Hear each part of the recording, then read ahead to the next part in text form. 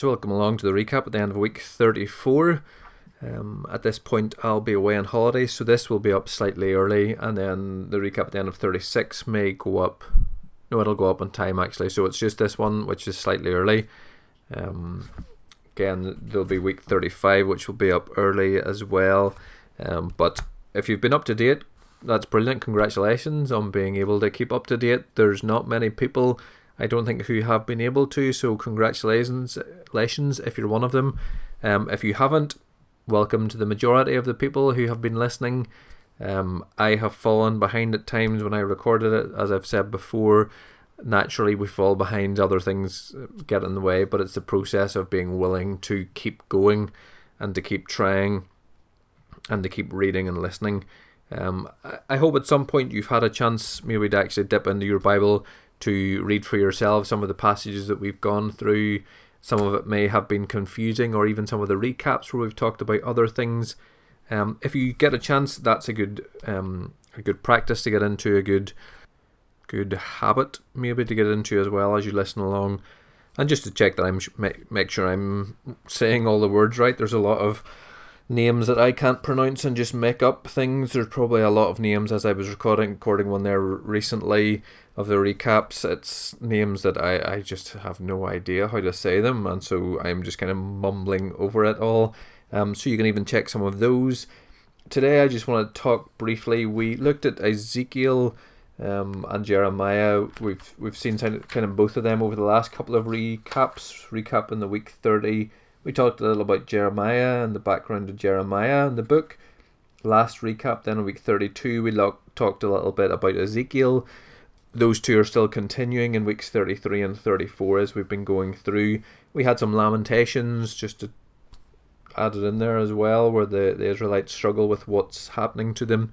We had some historical as 2 Kings came into it. But these two prophets, Ezekiel and Jeremiah, who are speaking to the people, are telling them and trying to guide them and trying to bring them back to where God hopes they should be and looks for them to be. And there's just kind of two bookends that I want to look at in these couple of weeks. Sunday 226, we were in Ezekiel chapter 14 verse 1 to 11, and this is the very start of week 33 and day 226. Ezekiel 14, where it says, it's these hypocrites threaten. It's the elders of Israel who have set up idols in their hearts, and God talks about that He will answer them appropriately. I will answer them according to their idols, that they take hold of the house of Israel by their hearts, because they are estranged from me by their idols. And God talks to them about this, and it's the fact that their hearts aren't in it. Their actions look good. The elders of Israel, who are these men who are consulted by the people, who tell the people what to do, who lead and represent the house of Israel, God says to them, repent and turn away from your idols, turn your faces away from all your abominations, for through these things you're separating them, setting up idols in their hearts and putting a sinful stumbling block before me. And so God has this issue with people's hands and their heart. And then when we get to the end of Jeremiah, at the end of week 34 and day 238, we come to this story where the people are wandering. Babylon has happened and they've killed, what did you call him? They killed Gedaliah at Mizpah, and they're kind of left wandering, not really knowing where to go. And they go to Jeremiah and say, whatever God tells us to do, we'll do.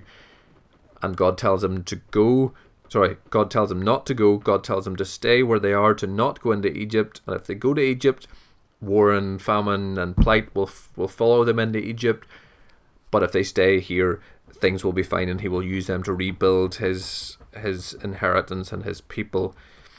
And they say, even though, yes, we'll do whatever you say, God will do whatever Jeremiah tells us that God has said, they don't actually do it. And so they go ahead, they disobey, and Jeremiah then responds to them by saying that you will suffer the consequences of this. You have not obeyed the voice of the larger God to tell you, and so you will suffer because of this. Over the last few months in church as well, we've been looking at this idea of hands and heart. Sometimes we think that our hands portray what we do and who we are. We think that if we act in certain ways, that makes us good and right. It makes us a certain kind of Christian. It makes us a certain kind of people. A bit like the Israelites, they were the chosen ones of God, and so if they acted in certain ways, then they were being these chosen people of God, and they were portraying that. But what happens is that the actions of the hands don't always portray the motive of the heart and the motivation of the heart, and that is easily seen. We're told elsewhere that God looks at the heart. God doesn't judge by the hands, but God judges by the heart. And that's easily seen. I mean, we see that in people around us. You know, if somebody wants to do something, or if you tell somebody to do something, especially kids, if you tell a kid to do something or tell them to tidy their room, you know immediately whether they actually want to do it. They may go through it, they may tidy their room, their actions may say a certain thing, and their actions may be fulfilled, but their heart will definitely not be in it, and you can tell that very quickly. It's the same with people. If somebody does something and fulfills an action, that's good, and that might be right, and that might be fine, but you can very quickly tell the motive behind that action, the posture of the heart, where their heart is compared to that action. Jesus tells us, if a man strikes you in the cheek, turn the other cheek. If a man tells you to go 1 mile, go another mile. Those things are all tests of the heart. If you go through an action and let someone strike you in the cheek, you're probably unwilling to turn the other cheek. If you go 1 mile, that's an action, you'll be unwilling to go another mile. These readings are all good and they're historical, and that's great. They tell us a little bit about these people and show us another few weeks of what they've been doing and their own posture, their actions. But what we see, and the kind of bookends and through these, is actually where these people's hearts are. It's more than just a series of actions. It's more than just a historical document. We actually get to see where these people's hearts are. And that's what Ezekiel and Jeremiah come to speak into.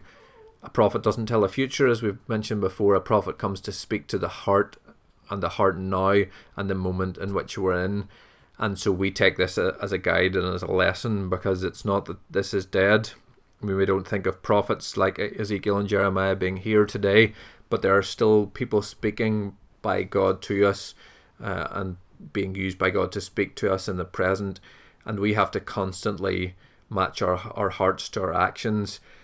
St. Augustine of Hippo, one of the famous early church fathers, who lived from like 354 to 430, so very early on in the days, one of the early church fathers who obviously had to think about these things, didn't have the internet, didn't have Twitter, didn't have anything to help tell him, so was having to think through these things, came up with a great phrase which we have shortened to love God and do what you like. Now, in church on Sunday, I was saying we can tell, we can test, we can challenge ourselves in that by thinking, well, does that phrase sit with us, or do we reverse that phrase? Can we say about ourselves that we love God and do what we like, or do we say that we do what we like and love God? The example I used is of my wife. If I say that I love my wife and do what I like, if I go to the restaurants that I want to go to, if I do whatever I want to do, if I stay out to whatever time I want to stay out, if I eat the food I want to, if I ignore her and her needs, if I ignore her and her likes, if I ignore where she likes to go or what she likes to do, can I really say I love my wife? Or do I have to say I do what I want and I love my wife? Whereas the reverse should be true. The things that I do should reflect the love I have for my wife. And so I should be going to places that I know she likes. I should be doing things that I know she likes. I should be bringing home flowers probably every now and again. All my actions should portray my love for my wife. And it's the same with God. His phrase, which I just think is perfect, love God and do what you like. And so we should test and challenge ourselves in that phrase.